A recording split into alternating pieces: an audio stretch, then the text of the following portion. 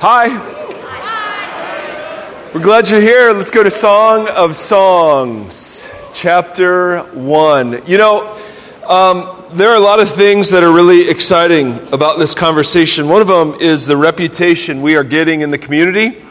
And so I just wanted to throw this up. Go ahead. We got this postcard addressed to Easy Free Fullerton.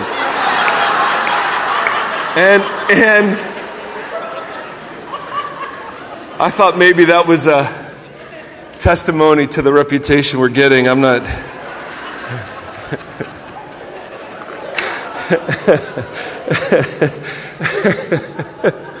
So, I want to welcome you here.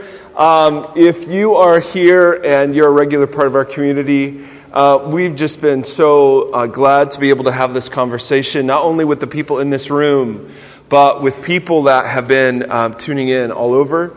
And if you're not somebody that's a huge fan of church, faith, Jesus, or you've been wounded in the past, I'm really glad you're here. And I'm glad that you would trust us with your time and attention. And we want this to be a place where the grace and the truth of Jesus is just spoken.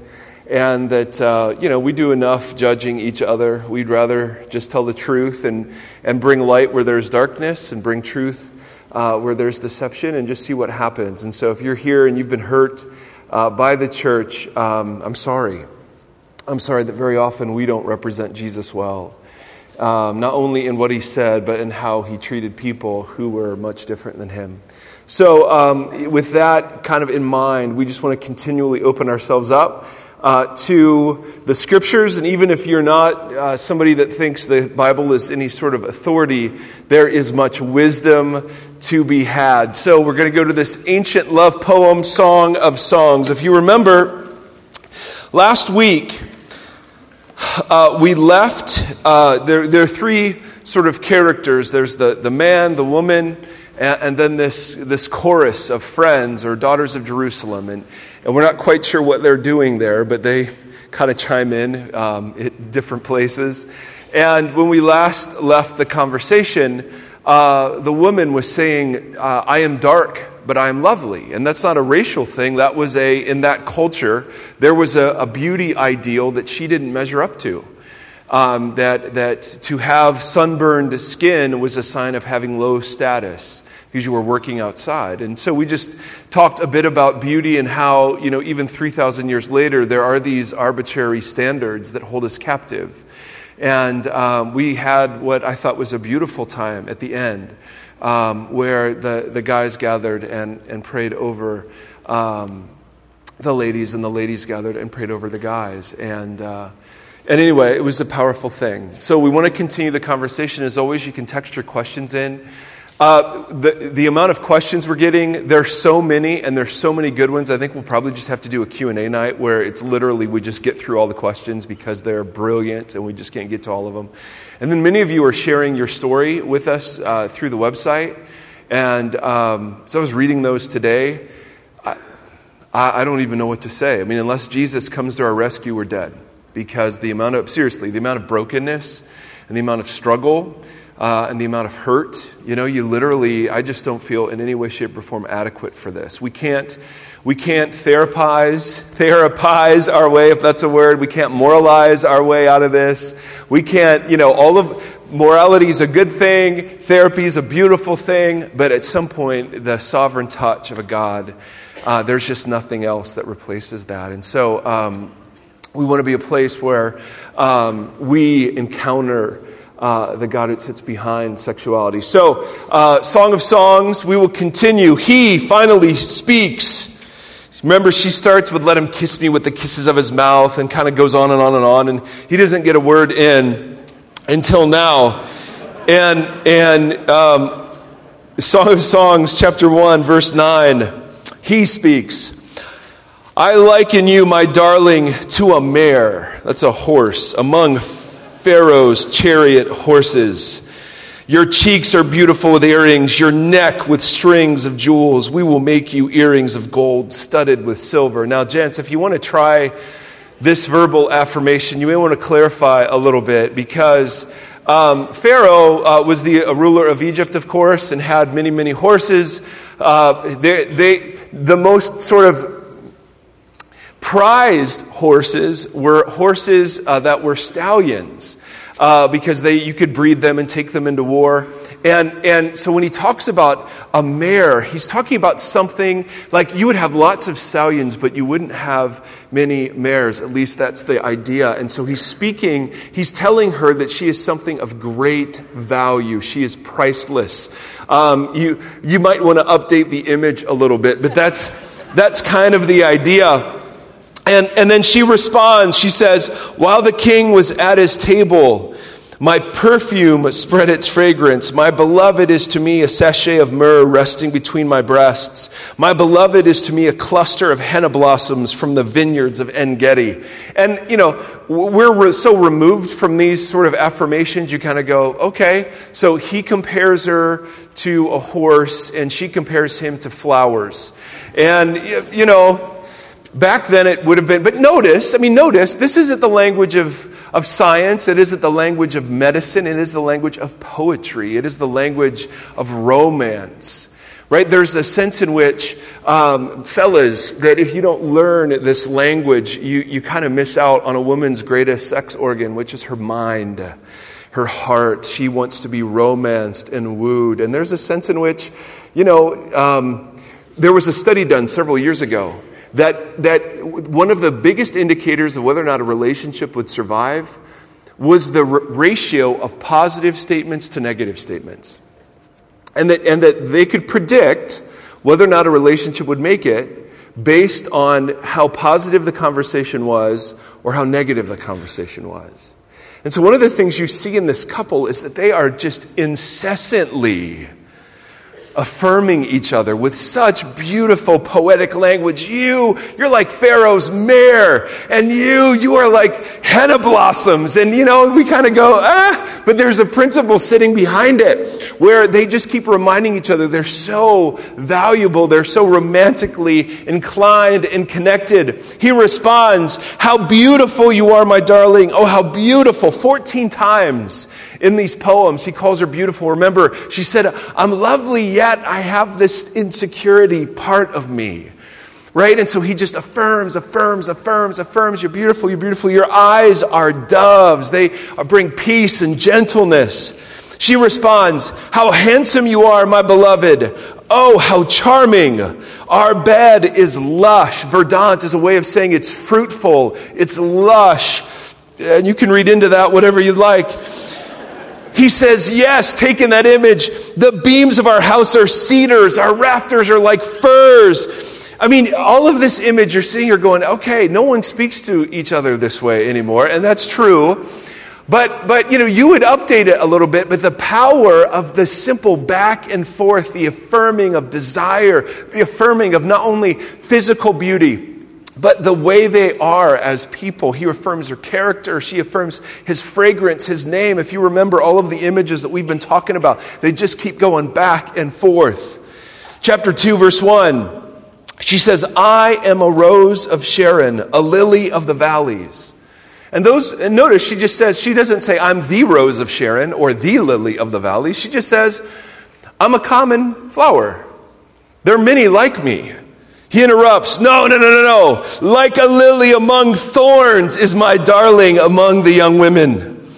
Right? So she begins to just say, yes, I'm lovely like a flower, but there's lots of flowers just like me. He says, no. And guys, this is a good one. Like a lily among thorns are you among the maidens. She responds, like an apple tree among the trees of the forest is my beloved among the young men. I delight to sit in his shade. And remember, we talked about that couple weeks ago, where she had the biggest insecurity came for her being scorched from the sun. Well, this is a guy whose shade she delights to sit in. So he covers almost her biggest insecurity as the image. And then there's this line, I delight to sit in his shade and his fruit is sweet to my taste. And we'll just kind of move on from that one. Let him lead me, but it's referring to what you think it's referring to. English, by the way, English doesn't it doesn't do some of this justice. There's some things in there that you'd go, okay. Let him lead me to the banquet hall, and his banner over me is love. We used to sing this song, his banner over me is love. He brought me to the banqueting table. And the image is a bit more erotic than kind of the song made it out to be. I stopped singing that song after I started studying it. She says, strengthen me with raisins, refresh me with apples, for I am faint with lovemaking. The idea is apples and raisins were aphrodisiacs, and she's exhausted. And so she says, I need strengthened because this is exhausting. And then she says, his left arm is under my head, his right arm embraces me. And the word embrace means caress, and it doesn't mean like caress her face. It means caress body parts. Daughters of Jerusalem, right? This chorus, these friends, she says, I charge you by the gazelles and the does of the field. Do not arouse or awaken love until it so desires. Now, you may be going, what in the world is going on? This book is a really hard book to study because it's built, to use a literary term, it's chiastic, which is not a sexual term. It is chiastic means there's a parallelism to it. It talks like the book talks theme A, and then it talks about theme B, and then it talks about theme C, and then it goes back to theme B, and then it ends with theme A. So there are parallels slotted all throughout the book. And so we're in a section now where they seem to be recounting the earliest parts of their relationship. And in these poems, we see a couple of things. Number one, if you study the book as a whole, you see them interacting in all sorts of different situations. Number two, you see them unbelievably affirming of each other. And number three, you see them full of sexual desire, but there is some restraint displayed. In other words, this is a book not about the sex act, but about the desire for the beloved. That's what the book is. The sexual stuff is just the outworking of the desire part. If you read the whole book, and I encourage you to do it, if you read the whole book is full of them yearning for each other.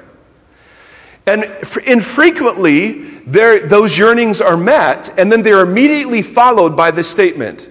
I charge you by the does and the gazelles, do not arouse or awaken love until it can be fulfilled. And so the way the book seems to unfold is yearning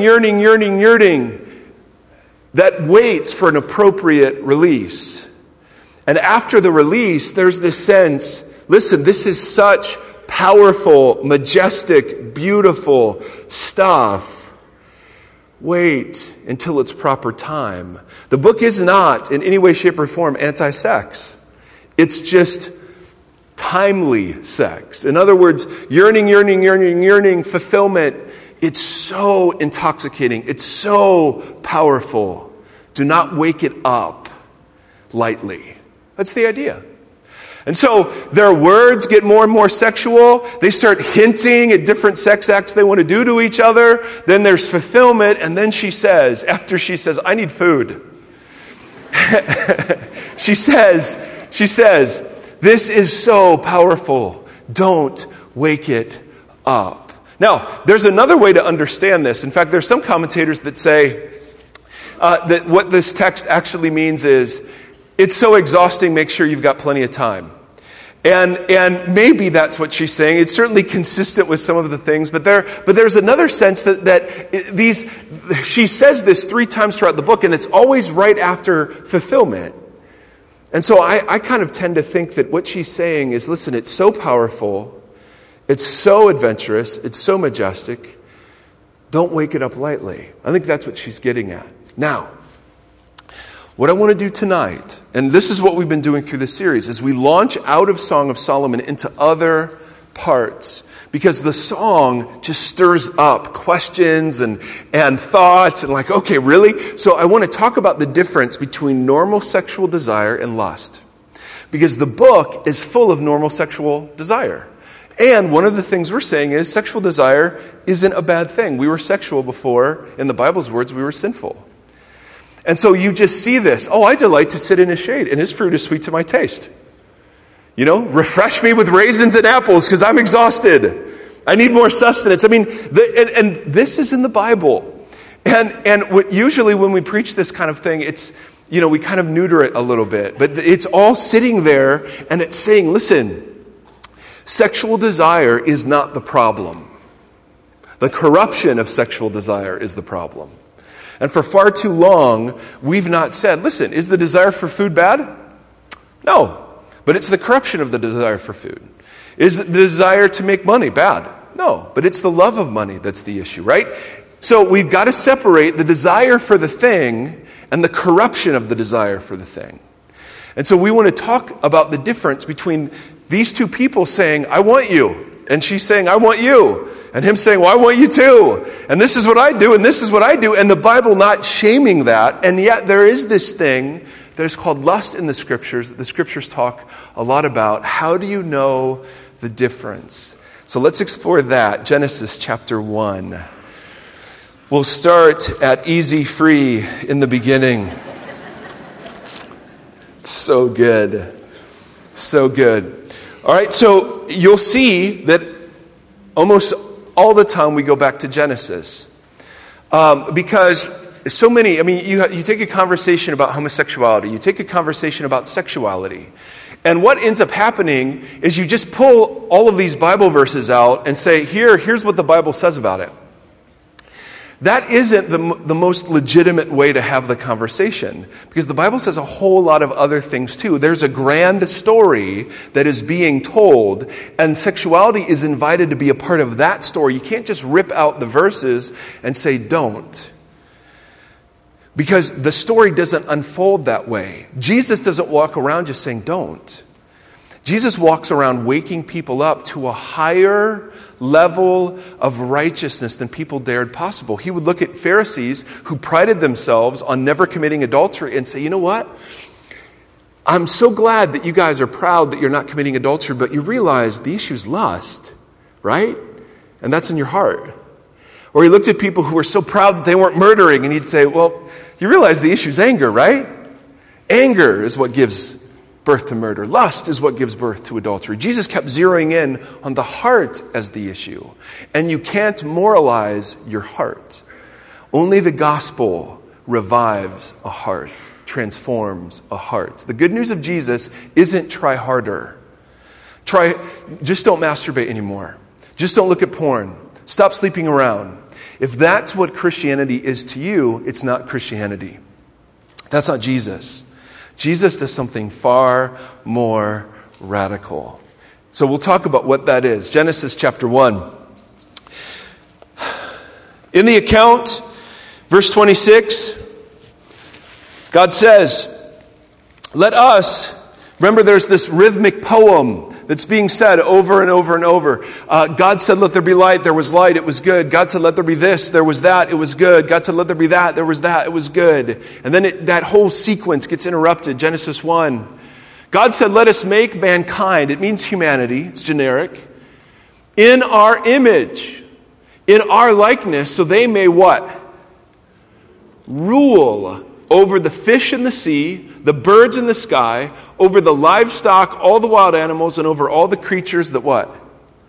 Move along the ground. So, God looks at all that He has made and He says, you know what? There's nothing that bears my image. Now, to be an image bearer, as we've talked about, means that however faintly you echo, human beings echo bits of what God is like. We're not animals and we're not angels. The goal is to be fully human. So, we have human desires and human frailties, right? We weren't made as animals or angels, and yet we can't pretend that those desires aren't real, right? So the world just simply looks at us and says, hey, the kids are going to do it, so give them condoms, as if biology was the most important thing. And then the church at times just looks at everybody and says, oh yeah, we're angels, we don't struggle with this stuff, and all of that sin and abuse and hurt goes subterranean. We just want to say, no, God said you're image bearers, you're human, and part of what that means, the first of the 613 commandments of the Bible was fill the earth and multiply.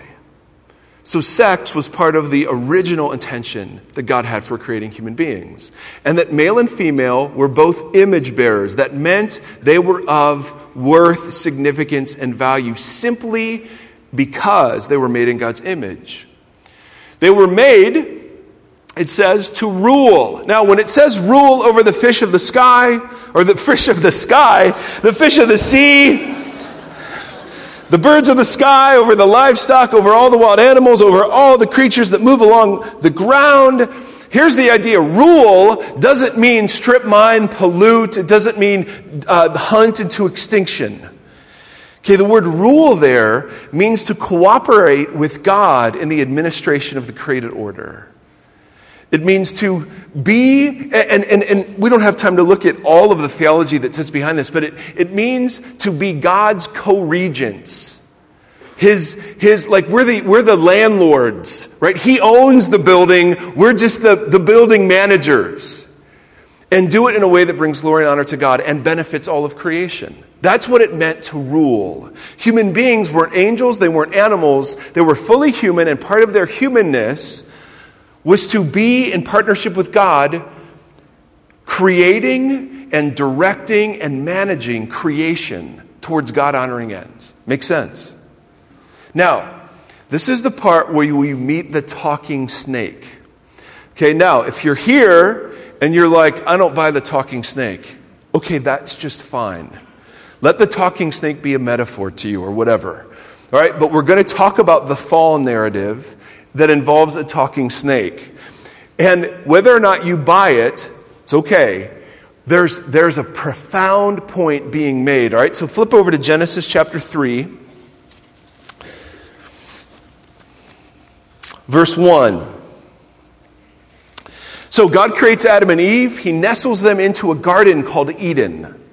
Right, the word means delight. He's given them food to eat.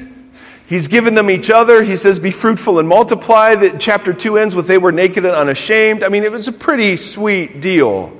There was only one rule. Remember what the rule was? What? Don't eat of this particular tree.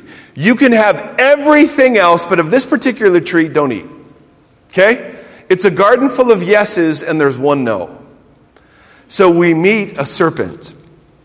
Verse 1. Now the serpent was more crafty than any of the wild animals that the Lord God had made. He said to the woman, did God really say you must not eat from any tree in the garden? Now notice what he's doing.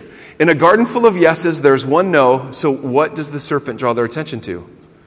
The one thing they can't do.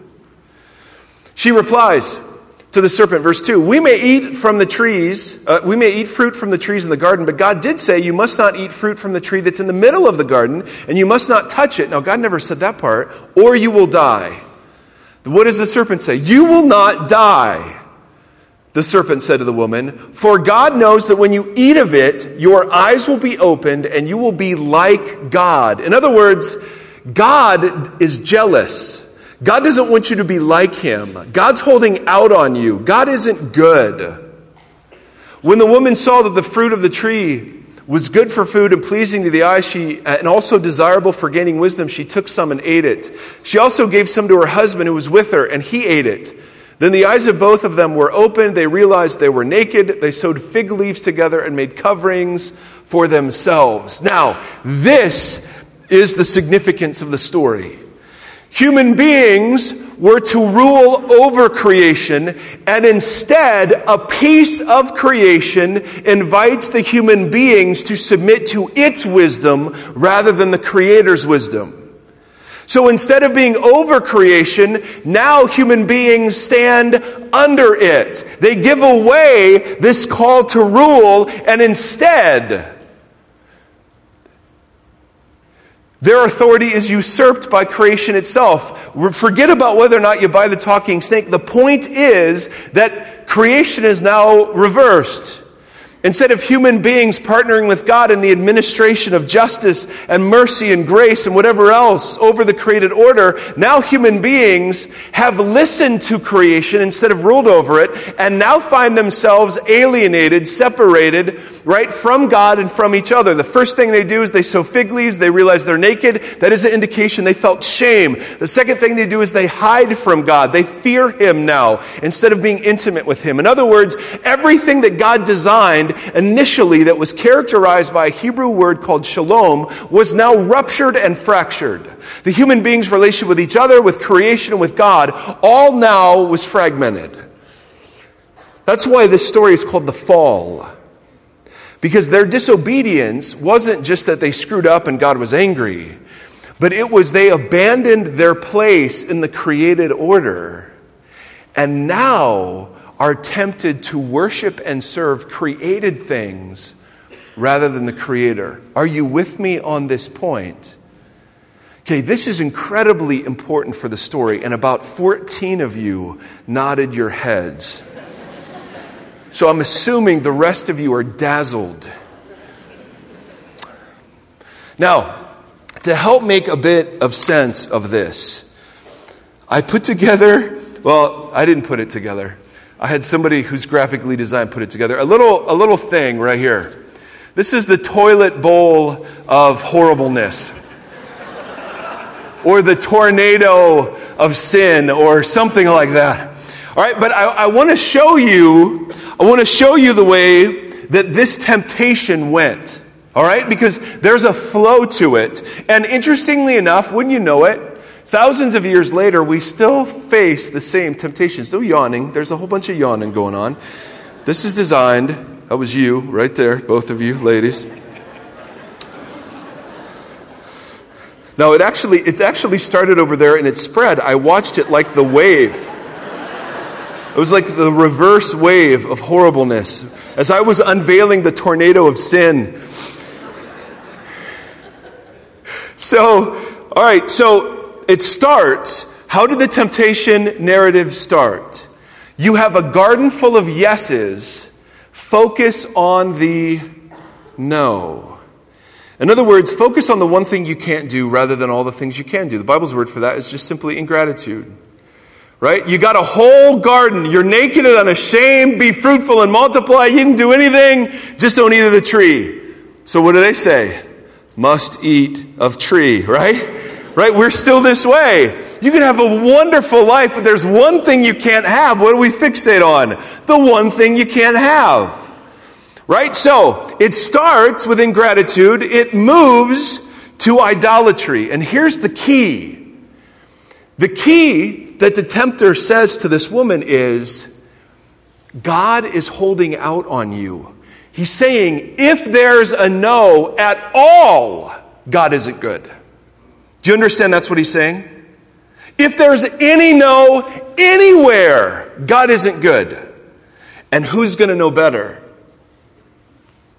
Who's going to know better? Me. Right? Do you see this connection? There's a no. And if there's a no, God isn't good. Why? He's holding out. If he really wanted us to thrive and be like him, he would allow us to eat. This is what the serpent is saying to the woman and to the man, fundamentally. Right? He says, did God really say? Draws immediate attention to the no, and then says, God knows that if you eat of it, you'll just be like him. What's the implication? God doesn't want you to be like him. He's holding out on you. Idolatry is simply obeying something other than him, giving your allegiance to something other than him. So they say, I think you make a great point, talking snake. Let's go your way on this one. And so then they step out, and this is the funnel effect.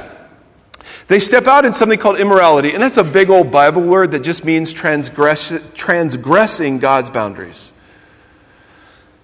And how do they step out?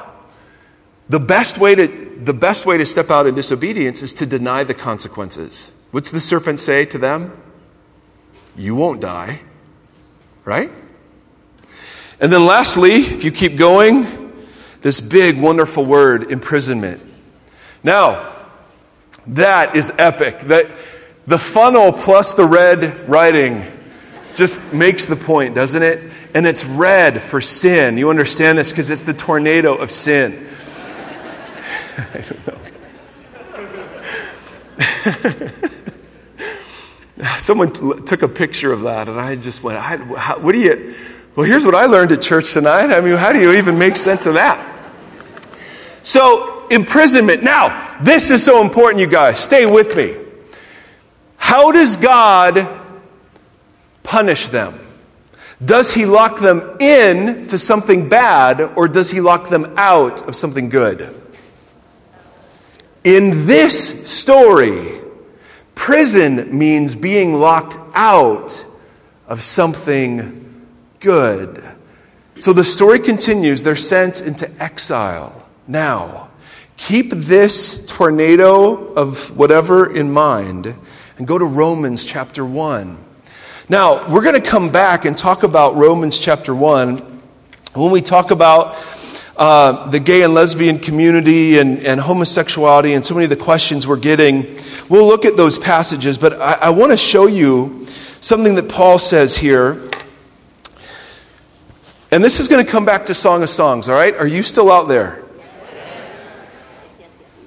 Was there a no? Because we can exile you and put a flaming sword, if that is something good. All right, I'm tired. Do Romans 1. Now, Romans 1, verse 18. The wrath of God is being revealed from heaven against all the godlessness and wickedness of people who suppress the truth by their wickedness, since what may be known about God is plain to them, because God has made it plain to them. How about that for an opening sentence? Right? For since the creation of the world, God's invisible qualities, his eternal power and divine nature, have been clearly seen, being understood from what has been made, so people are without excuse. Now, this is Paul's way of saying, listen, there is nobody that can shake their fist at God and say, I didn't have enough reason to believe. Now, there are all sorts of people who will say, well, we don't have enough reason to believe, and I get that, but Paul's argument to the folks of his day is that, listen, God has revealed himself. All you have to do is look out the window. He's revealed himself through what has been made. Now listen, verse 20. For since the creation of the world, God's invisible qualities, his eternal power and divine nature, have been clearly seen, being understood from what has been made, so that people are without excuse. Now, Paul is going to talk about the general condition of people called Gentiles. All right, these are non-Jewish people, and he's going to describe kind of this spiral that they're in. He says, for although they knew God, they neither glorified him as God, nor what? Gave thanks to him. But their thinking became futile, and their foolish hearts were darkened. Although they claimed to be wise, they became fools and exchanged the glory of the immortal God to worship images made to look up like mortal human beings and birds and animals and reptiles. Now notice verse 24. Therefore, God gave them over in the sinful desires of their hearts to sexual impurity for the degrading of their bodies with one another. They exchanged the truth of God for a lie. They exchanged the truth about God. Do you see that? The truth about God. Not about sex, but about God. They exchanged the truth about God for a lie and worshipped and served created things rather than the Creator, who is forever praised. Amen. Because of this, God gave them over to shameful lusts.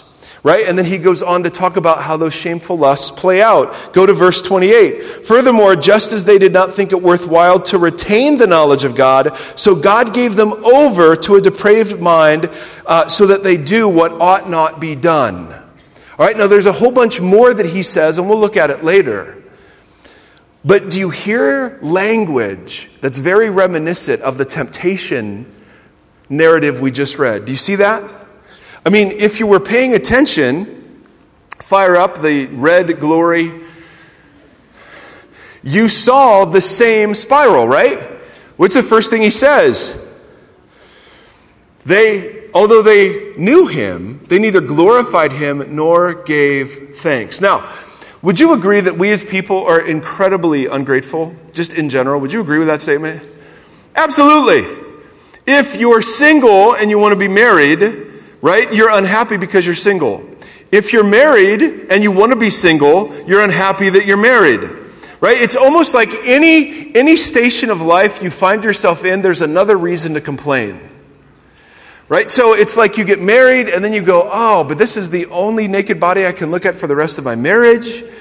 Right? I mean, it's like no matter what blessing sort of comes, I mean, we are people who are fundamentally ungrateful people. And that's just, part of that is being human, part of that's being raised in America, part of that is being a consumer. We are trained to be consumers. And you understand every advertisement is designed to make you unhappy with your station in life. You understand this, right? So we have this temptation has a marketing department. Right? We are clearly and incessantly bombarded with the desire to be dissatisfied with where we are, what we look like, what we do, what we smell like, and what we have. There is an incessant negotiated desire that says, if I just had one more thing, if I just got married, if I just got divorced, if I just could have sex, if I could just do this with my mate, if I could just do that. I mean, there is an incessant, never-ending stream of if I could just fill in the blank. And so Paul says, you want to know why people are alienated from God? I mean, you could be a single person who is incredibly gifted, does meaningful work, has massive amounts of friendships, but what's the tempter going to keep pegging you with? You're not married. You could be dating, have a beautiful relationship, right? And clearly, this is somebody that you feel like you could spend the rest of your life with, but what's the tempter going to hit you with? But you can't have sex yet. And so that's what you focus on. Or you're married, and you have a great marriage, but what's the tempter going to focus on? Yeah, but you can't sleep with anybody else. I mean, every step of the way, the whole world system, empowered by our adversary, just simply says, do not be at peace. There's something more for you. And if you just had that. And we all know this, but it's the air we breathe. How do you critique air? Right? How do you, if you're a fish, how do you know anything other than water? Unless you're a fish of the sky. Right? I mean, we are so immersed in it, we can all go, yeah, we know advertisements are dumb.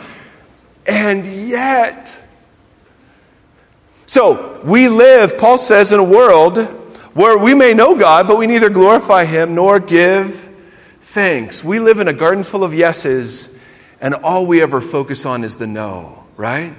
So when we talk about sex, what does everyone want to talk about? The no. Well, why can't we? Where's the line? How far can we go? Right? We don't want to focus on the yeses. I mean, how great is it to feel attraction? How great is it to feel desire? How great is it to flirt? How great is it to whatever? We don't want to talk about that. We just want to talk about the rules. And then we get bitter. Because where do we go next? If there are rules, he's not good. I mean, he even says that. Paul says that directly. They exchange the truth about God. We're not even talking about sex yet. He's talking about your view of God. Listen, do you think God is good? If you do, place sex into that. If you think God is not good, how you view sex will be entirely different. This isn't about sex, it's about how you see God. That's where the battle's really fought. Is he good and loving and kind, or is he mean, vengeful, and wrathful? And so the temptation comes, hey, there's a no. There's a no out there. Immediately, well, he must not be good. And who's going to know better? Me. Sex worship is self-worship. That's all it is. The most common object of worship in American culture is self. The isolated consumer self. So anything that frustrates self-desire is deemed oppressive, repressive, bad. Jesus says, there's a self you got to deny if you want to follow me. So you have two completely different versions of human life. But notice how ingratitude feeds idolatry. If there's a no, he can't be good. Well, there are no's. Well, he must not be good. Who's going to know better? Me. And how do you step out and transgress? Deny the consequences. Is there no more fertile place for denial than in the area of sexual sin? It's not hurting anybody. It's just a website. Nobody's going to know. I mean, I had a guy tell me with a straight face, Christian marriage. He says, listen, man, it doesn't matter if you look at other menus as long as you eat at home. Now, ladies, do you think that qualifies under the broad category of fidelity? Okay, so he's attracted to other people, but you're the only outlet he's got. I mean, that's just, really? And what's the rationalization? Not sleeping with anybody else. Hey, honey, let's bring some porn into our marriage just to spice it up. And that is the most damaging thing you can do. If you can't find satisfaction and attraction with each other, the last thing you want to do is add more naked images. You want to focus on, you want to go back to being attracted to each other and not needing all the other naked images, right? I mean, there is no more fertile ground. Hey, it's not an affair, but we just spend lots of time together. Right? I mean, is it me? Or are we masters at this? And we deny the consequences. So, the spiral is, there's a no. God must be bad. He must not be good. I know better. And it won't really hurt. This affair, this one will meet my needs. Right? I screwed up the first one. This one's going to be awesome. And then you realize, and I've talked to people who've done this, oh, the same set of problems that plagued your first marriage is here too. That's shocking. Because wherever you go, there you are. Right?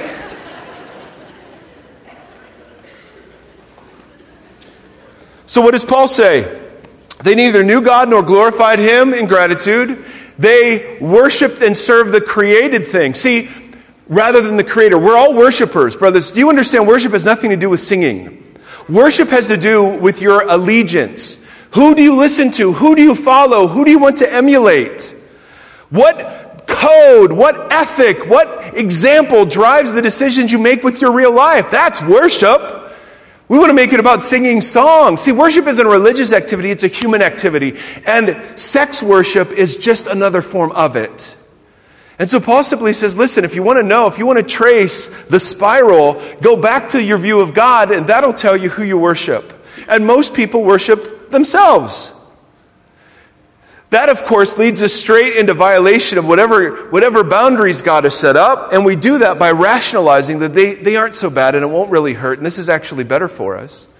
Until we find ourselves back in the red diagram of horribleness, until we find ourselves right there. Imprisonment. Now, 3 times, if you were paying attention, Paul describes the prison that people find themselves in. Did you hear the phrase? God what? Gave them over. Now, we understand, listen to me. We misunderstand the nature of God's judgment. We think God is judging us when we get a disease, or when she gets pregnant, or when we get caught.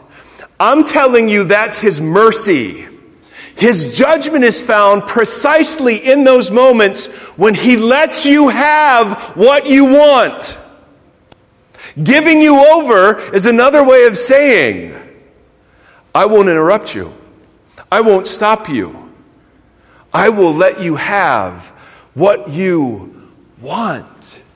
See, we think, oh, no, we got caught. She's pregnant. There's a disease. We think that's His judgment. I'm telling you that's His mercy. His judgment is found precisely when He just says, okay, if that's what you want. And one of the things He says we're given over to are shameful lusts. Now, the word lust is a really interesting word. comes from a Greek word that means in the mind. Lust starts here. Thoughts that are dominated by craving. Is lust just a sexual thing? Is lust just a sexual thing? No. You can lust after alcohol. You can lust after material things. You can lust after food. You can lust. What do you obsess over? What do you fantasize about? What occupies your thoughts? That is what lust is and where it begins. Flip over to the book of Ephesians now. Oh, are you still out there? I know we're going on an hour, but doggone it.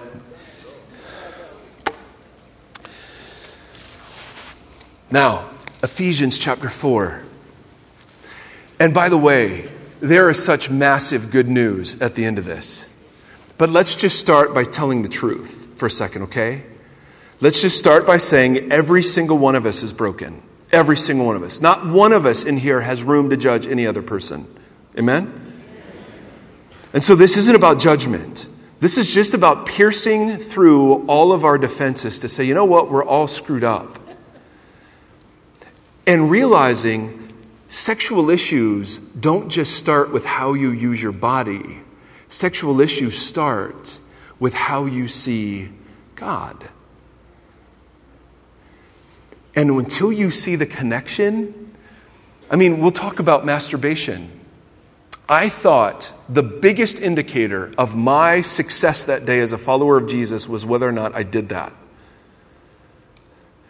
And I just wanted to, what myself now would say to myself, 2 days ago? No, I'm just kidding. Back then, is I would say, whoa, I have a friend who kicked a bottle. I would just say, you know what? God's interested in more than keeping score about whether or not I sinned that day in that way. Right? There is a bigger story being written. See, we just want to zero in on these sexual things and these rules, and the scripture doesn't do that. There are bigger issues that sex has to be placed into. And once you get clear on those, then sex begins to make sense. But if you just zero in on the rules and the thou shalt nots, you miss the beauty of what actually God intends. Because you sit here and you say, well, if he's so good, then why are people born, right, with the sex organs of two different sexes? If God's so good, then why do people say they don't choose to feel homosexual desires? Well, why does he let them do that? Why do people who physically are men want to be women, or who physically are women feel like they're men? Why all of that if God is so good and sex is so great? Right?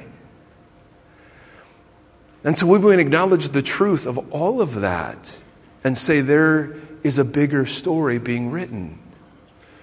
And so we start with Song of Songs, and you see this man and this woman affirming and restraining, and there's this beautiful sexual desire that they have, and it isn't condemned.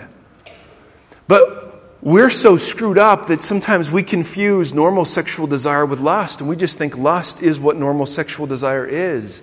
We just want to say, no. Lust is something far more insidious. Lust leads to slavery. And it doesn't matter if it's towards food or money or sex. It doesn't matter. And we want to look at what that slavery looks like. Ephesians chapter 4, verse 17. Paul says, so I tell you this, and I insisted on it in the Lord, and he's writing to a church. He says that you no longer live as non-Jewish people do, the Gentiles, the pagans, in other words, in the futility of their thinking. They are darkened in their understanding and separated from the life of God because of the ignorance that is in them due to the hardening of their hearts. Now, this is where it gets key. Stick with me. I know it's been an hour. Having lost all sensitivity, they have given themselves over to sensuality so as to indulge in every kind of impurity, and they are full of greed. Now, holy big Bible words, Batman. Right? That is just a massive, no one reads this at a wedding. That's just a gnarly sentence. But it it says something about what lust does. Having lost all sensitivity. The word sensitivity here means the ability to enjoy something. Now, think about the alcoholic. Does the alcoholic enjoy alcohol? Do they savor it? No. In fact, what alcoholics will tell you is they've lost the appreciation to enjoy it because they use it for something else. Talk to porn addicts. Do they enjoy arousal and release? No. Those are things that are means to ends, that have nothing to do with sex. They lose sensitivity. In fact, one of the most amazing things I've ever read, it was 2006, 2007. An interview was done with Hugh Hefner. No, it wasn't Hugh Hefner. It was one of his Playmate girlfriends. And she said this. It was in an article in a magazine in Philadelphia. And here's what she said. She said, Hugh Hefner, the paradigm example of heterosexual masculinity, right? Carefree sex with beautiful women all the time. And forgive my language, but this was the quote. That Hugh Hefner can no longer enjoy vaginal sex. He has to masturbate to gay porn to find satisfaction. And I thought, there's an example of somebody who's lost sensitivity, right? He celebrates and so indulged in an ideal that he can no longer now enjoy. That is what lust does. It deadens us. Instead of being more human and more alive, we become less so. And so Paul says, having lost all sensitivity, they have given themselves over to sensuality. You know what sensuality is? The absence of the ability to say no to yourself. If I feel it, I have to do it. And then it says, so as to indulge in every kind of impurity, and they are full of greed. And we think greed here means something different than what he's been talking about. No. Greed, the word greed here just means a thirst for more. So here's the image. If you want to know what prison looks like, if you want to know what it means to be given over, here's what it looks like. You can no longer enjoy what it is that you're doing. You feel momentarily satisfied, but afterwards you feel more lonely, more empty, more separated, and more alienated. And the only thing our darkened mind can think of that will help is more of what caused us to feel empty and lonely to begin with. That is prison, brothers and sisters. So when Paul says, God gave them over, he's not painting a picture of a God who says, you know what, you guys are so jacked up, heck with you. He's painting a picture of a God who says, at some point, I will not interrupt you. And if left unchecked, where our lusts take us is that you lose the ability to enjoy, you want to stop but cannot, and the only thing you can think of to help is to do the very thing that causes you to feel more empty when you started. And men and women, I've been very honest. I know that slavery with pornography and with food. When I started battling porn, I had all this accountability and websites, site trackers on my computer. And I told you, I think last week maybe, got on some meds, gained a bunch of weight. And the meds certainly contributed, but I wasn't fighting it. At my worst, on Mondays, I hate Mondays. Mondays are the best day to sin if you're a pastor. You understand that? You've given yourself all day. You've got 6 days until the next Sunday. And I'm usually home by myself. And so what I would do is I would go to Ruby's. And at my worst, I would have cinnamon roll French toast, right? About 1,500 calories of glory. And, it was awesome. And then I'd get a shake for breakfast. Right. And you know what would happen? After the sugar rush died down, about 2 hours later, I would just feel so icky and embarrassed and kind of like, I didn't enjoy that. That didn't do anything. And you know what I would want to go do? I'd want to go pig out somewhere. I mean, it was the weirdest thing. It was just like the struggle with porn. And I realized, oh, that is what it means to lose sensitivity. That you cease being able to enjoy the very thing you're indulging in. And it leaves you hungrier and more empty than before. Brothers and sisters, that is the state of our world. We are a culture of slaves who tell us they're free. And we just want to say, no, freedom looks like something different. Now, one last thing, and then we'll do some questions. Fire up the red thing. Now, all of us are somewhere here, right?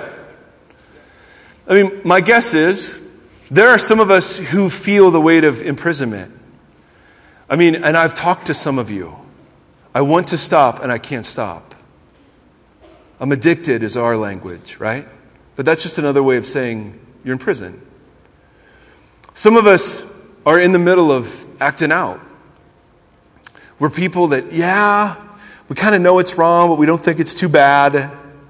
Some of us are, and maybe you're not just one. Some of us, we just can't say no to ourselves, in which case you run your life. Or for some of us, we walk around as just incredibly ungrateful people. The point I want to make tonight is simply this. Our sexual problems don't just start and end with our sexual problems. There is a bigger story being written about how you see God and His purposes for humanity. So how does healing come? Does healing come through trying harder? Does it come through trying harder? Does it come from feeling more ashamed of yourself?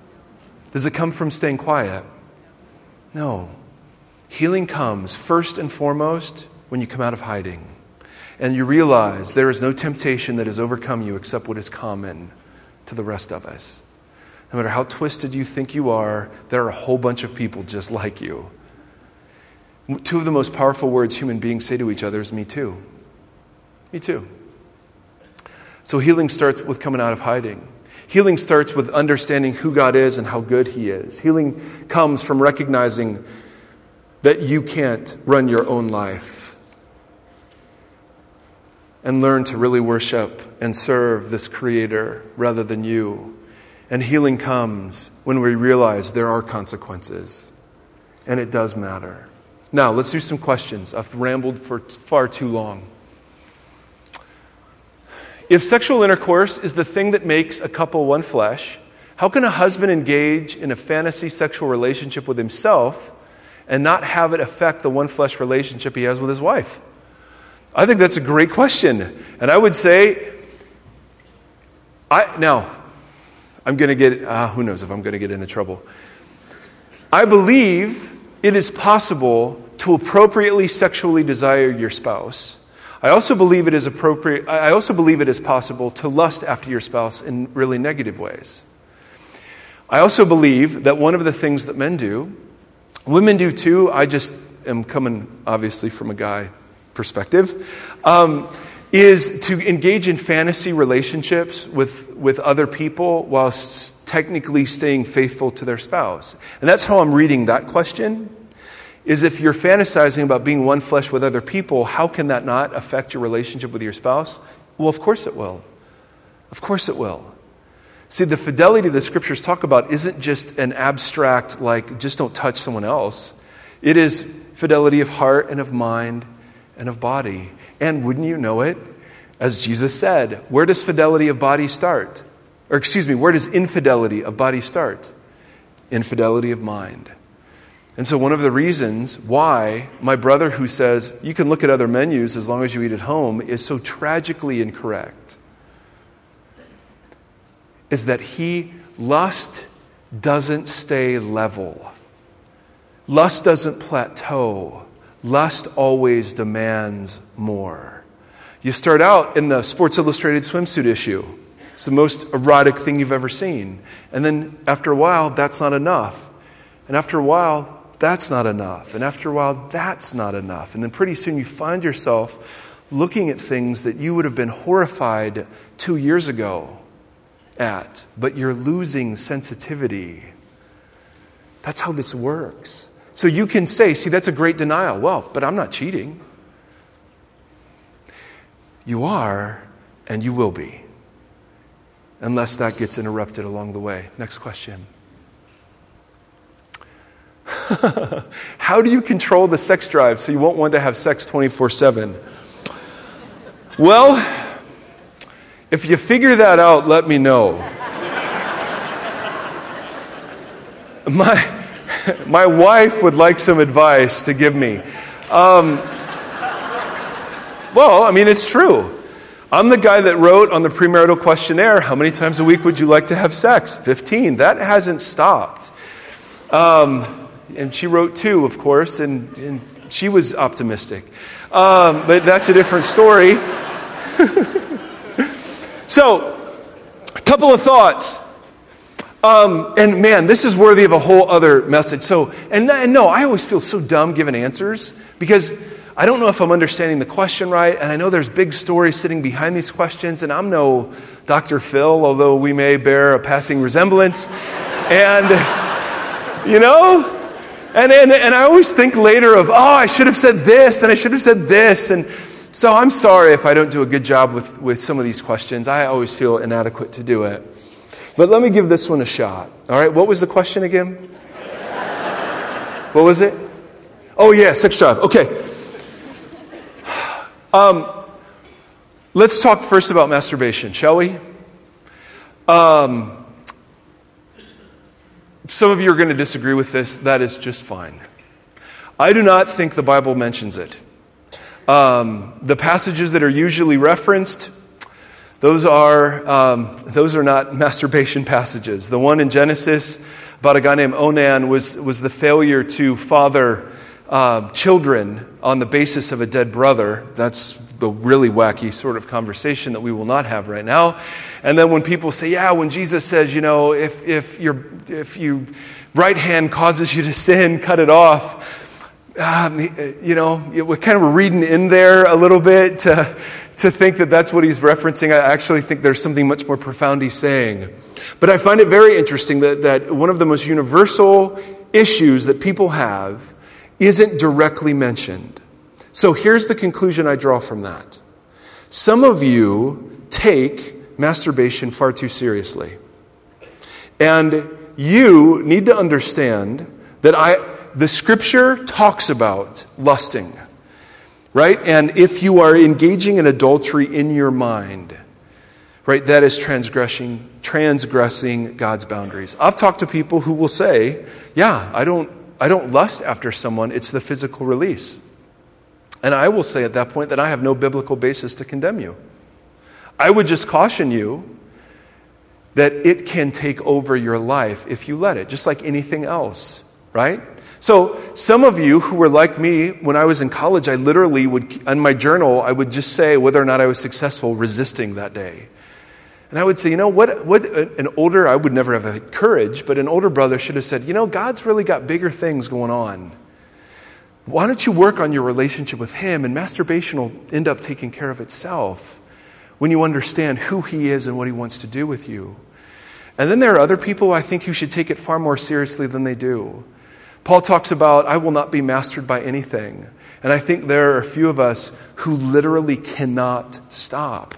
And in that case, I would say it's not necessarily the act, but it is the fact that it's compulsive that we need to address.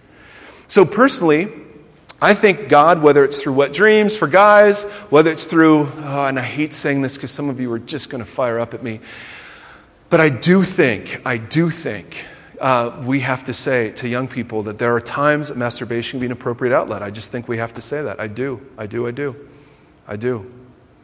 All emails go to David Fletcher at evfree.com. Now, the other thing I would say, Paul has this great line in Ephesians later on in the chapter. He says, Whoever has been stealing should steal no longer, but work with his hands so that you would give to the poor. Now think about the genius of that advice. Okay, what if I just said, hey, don't steal?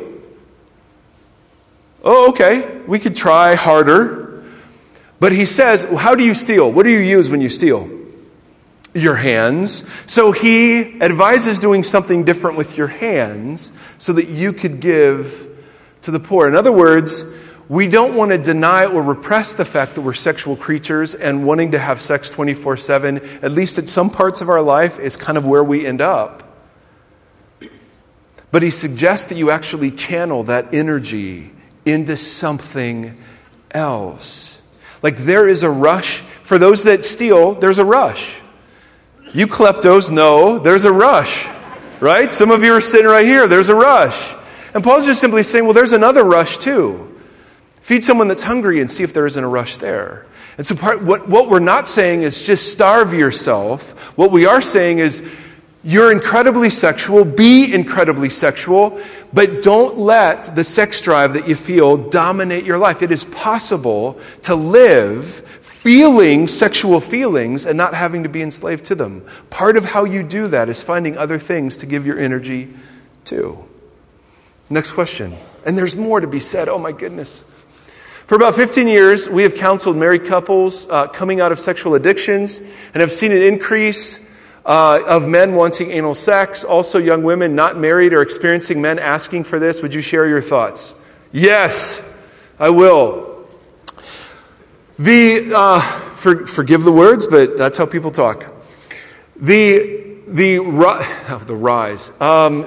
increase of desire for men to participate in this particular act is the direct result of that act being glorified in pornography.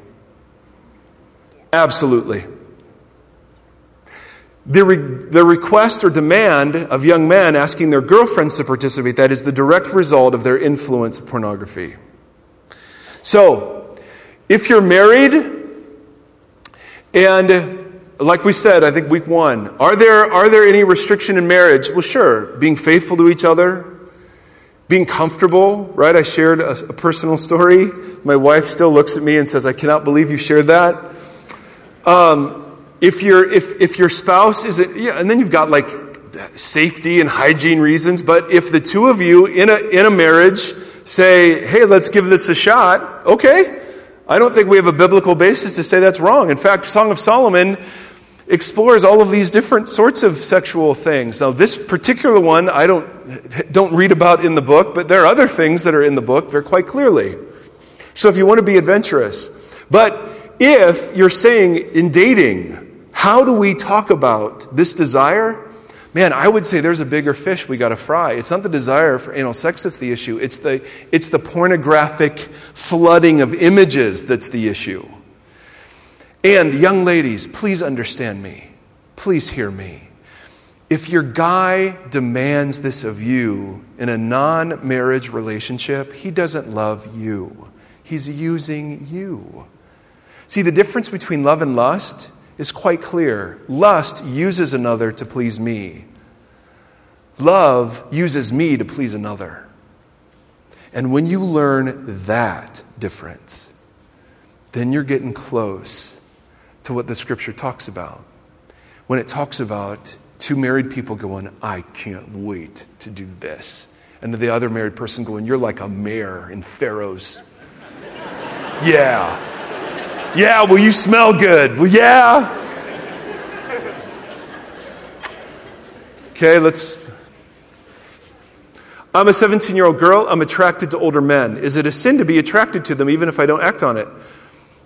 No.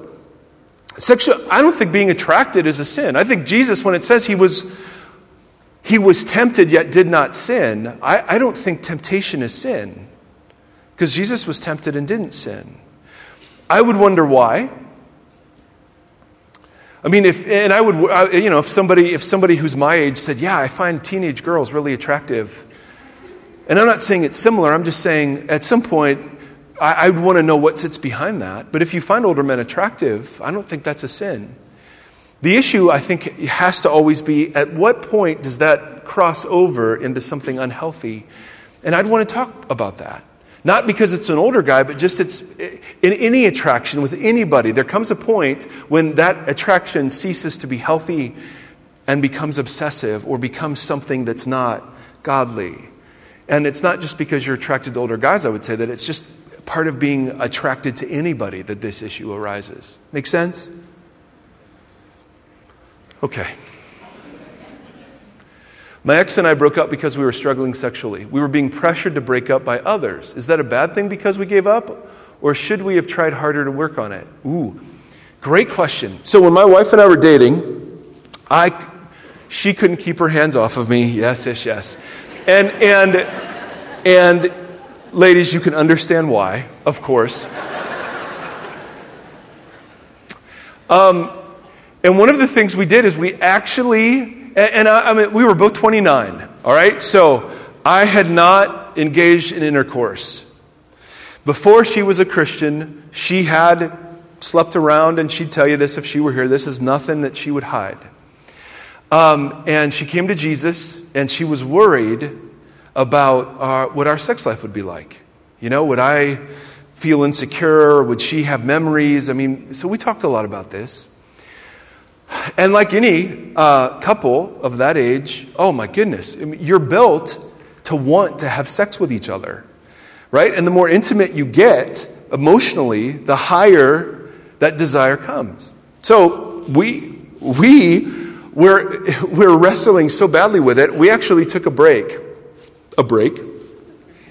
And we took a month and we just didn't see each other. And I would go walk around her apartment once a week and I'd just pray. No, I mean, really, pray for her, pray for me. One of the things I found is if I'm struggling with lust towards somebody, I just start praying for them. And I find that changes the in my mind sort of thing that's going on. And so with her, we took a break, and that was a really, really healthy thing. And then for the next couple of months, we would drive. I know this sounds so crazy, but we would drive to wherever we were going to have our date, and we'd drive separately. Because we found this curious thing. If we were alone at 2 a.m. watching a movie on my couch, we'd struggle. And so, I don't know why. I mean, it just sort of happened. And so we found fighting the battle before the battle was hugely helpful. We were still full of attraction and desire, but we weren't given opportunity. And the fruit of fighting that battle was on our wedding night. When I handed my wife, and don't make fun of me. If you make fun of me about this, I am literally going to beat somebody. Okay? Because my wife was worried about her past and whatever else, I bought her, I bought her a Bible with her new name on it, and then I bought her, do not. Oh, I can hardly say it. I bought her a little sculpture of 2 kids, a boy and a girl, playing. And I said to her, you know, under God, this is what we're like right now. We're 2 kids who now get to enjoy a great gift. And that was a really kind of powerful thing. So, are there times you should break up because you're struggling sexually? You bet. Absolutely. Being pressured to break up, well, it depends what kind of pressure it is. If it's good, godly, gracious pressure, that's one thing. But if it's legalistic, Pharisee, moralistic pressure, I think it's possible to break up and still end up dating in a beautiful and godly way. Because every now and again, the flow of attraction just has to be interrupted so you remember, oh yeah, we can talk. There's this whole other part of our relationship that we should be having, and that's a good thing. Precious moments. All right, last one.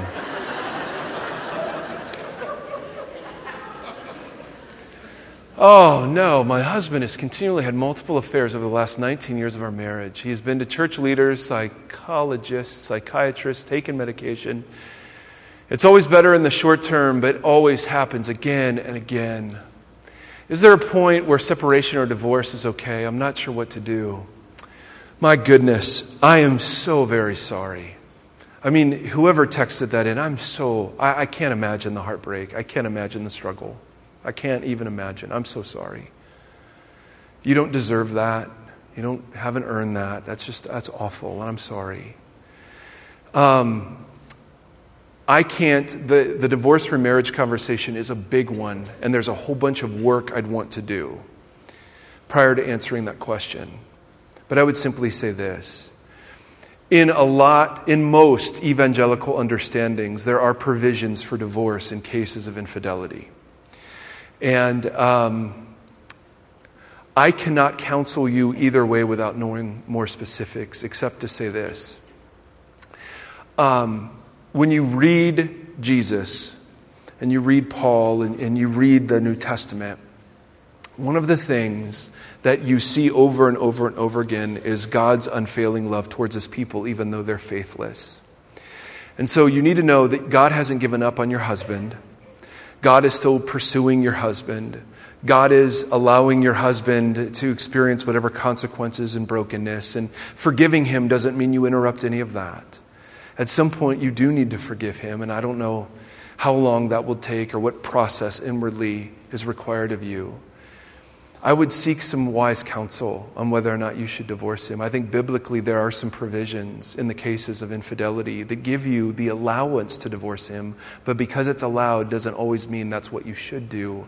But at the same time, I feel horrible counseling you to stay with somebody who's perpetually unfaithful. So please hear this.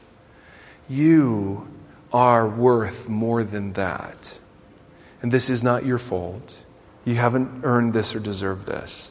And I don't know whether separation is necessary. I have no idea. And I would be unwise to give any advice further, okay? Because without knowing the whole story, I wouldn't want to do that.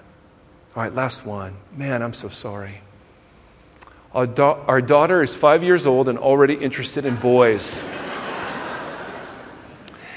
How do we as parents raise our daughter to continue her natural openness with her feelings, but also teach her that her value does not lay in what boys think of her, but how the Lord values her? Oh, what a great question. First, the best gift you can give your daughter is a vibrant, healthy marriage. How you, as a husband, value your wife, and how you, as a wife, value your husband. She will cue so much from that. Secondly, one of the horrible things we do with our daughters and other people do with our daughters is constantly affirm them on how they look. Oh, you're so adorable. Oh, you're so cute. And I found this. I have a beautiful redheaded little girl with freckles. And I just find her so gorgeous. But I found myself over-affirming that and not affirming her character. And so I began to just simply say, Hannah, I want you to know, I think you are absolutely beautiful. And I think that's part of it. It's okay, right? It's okay. We want to be beautiful. I get that. And I just think it's so powerful for a little girl to hear that from her dad over and over. You are beautiful. But if that's all she hears and that's all that gets affirmed, then she's in trouble. I think the other thing is restrict media. Now, I am a total Puritan when it comes to restricting media. Some of you parents are absolute idiots, and I'm not even. If your kids have computers in their room, right, and have televisions, and they don't ever come out of their room, you are stupid. I'm not lying. You are stupid. Because, don't clap if you're one of them, all right? So shut your yaps. But I'm not kidding. They soak up from a seemingly innocuous show on Disney Channel. They soak up so many messages about boys and girls that I am ridiculous when it comes to this stuff. I sit there and watch them and we talk. And if I see anything that's sketchy, I don't let them watch it. Listen, it is not possible to be too sheltering anymore. All right, it used to be. But do you understand? Most boys get exposed to pornography before the age of 10. You understand that? And it's not usually at your house. Oh, they're just spending the night. Listen, we've pulled our kids from spending the night places when a movie's being shown that we say, you know what? I don't care if it says parental guidance is suggested. You're clearly not offering any. I'm not kidding. We force our young kids to grow up way too fast. All right? And by the way, do something with your daughter. And I'm sorry, I'm ranting. But doggone it, I see that in my own heart. Do something more with your little girl than just take her shopping. Play. Follow her interests. But, what do you want to do, Hannah? Well, let's go to Justice, this clothing store. And I'm like, well, okay. And being what I thought was a good dad, we'd always go. And all it does is it fills up her want-er.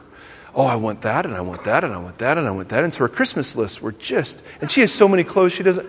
And again, it's not, whose fault is this? Thanks. Yes.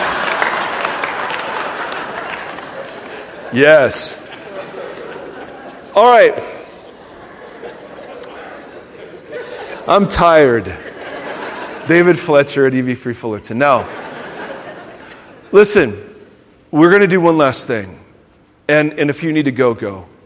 Won't be, not that you ever need my permission to leave, because you just leave all the time. But I don't feel like I can have this conversation and not pray for each other. I feel so inadequate. I feel so powerless. All I know to do is pray. And so I'm just going to throw this out, and it's totally ridiculous, and we'll just see what happens. But some of you are here, and you are absolutely trapped. It could be in a false view of God. It could be in a relationship. It could be in a particular habit. And that whole imprisonment thing, you feel it. And it doesn't even have to be sexual. It can just be something. One of the first steps of healing is coming out of hiding. So I'm going to invite you just to stand up and be prayed for tonight. If you're here and your heart's beating and you're like, you know what? I am held captive and no one's going to judge you. We're not going to ask any specifics. No one's going to look at you and say, oh yeah, that's porn. Over there, they're probably sleeping around. And over there, that's definitely gluttony over with that guy. All right? If you're going to do that, you can leave. What we're going to do instead is we're going to go to battle for each other. Because some of us are sitting here feeling unbelievably hopeless. And all of this Bible stuff just makes it worse. You just feel, no, even God's not happy with me. And I just cannot let you leave with despair sitting on your shoulders. And so if you would be courageous, and it would be really courageous, but if we can pray for you, would you just stand up right where you are? And you know what we're going to do? We're just going to gather around you, and people are going to pray over you without even, thanks for your courage, guys. People are just going to gather around you, and we're just going to pray over you.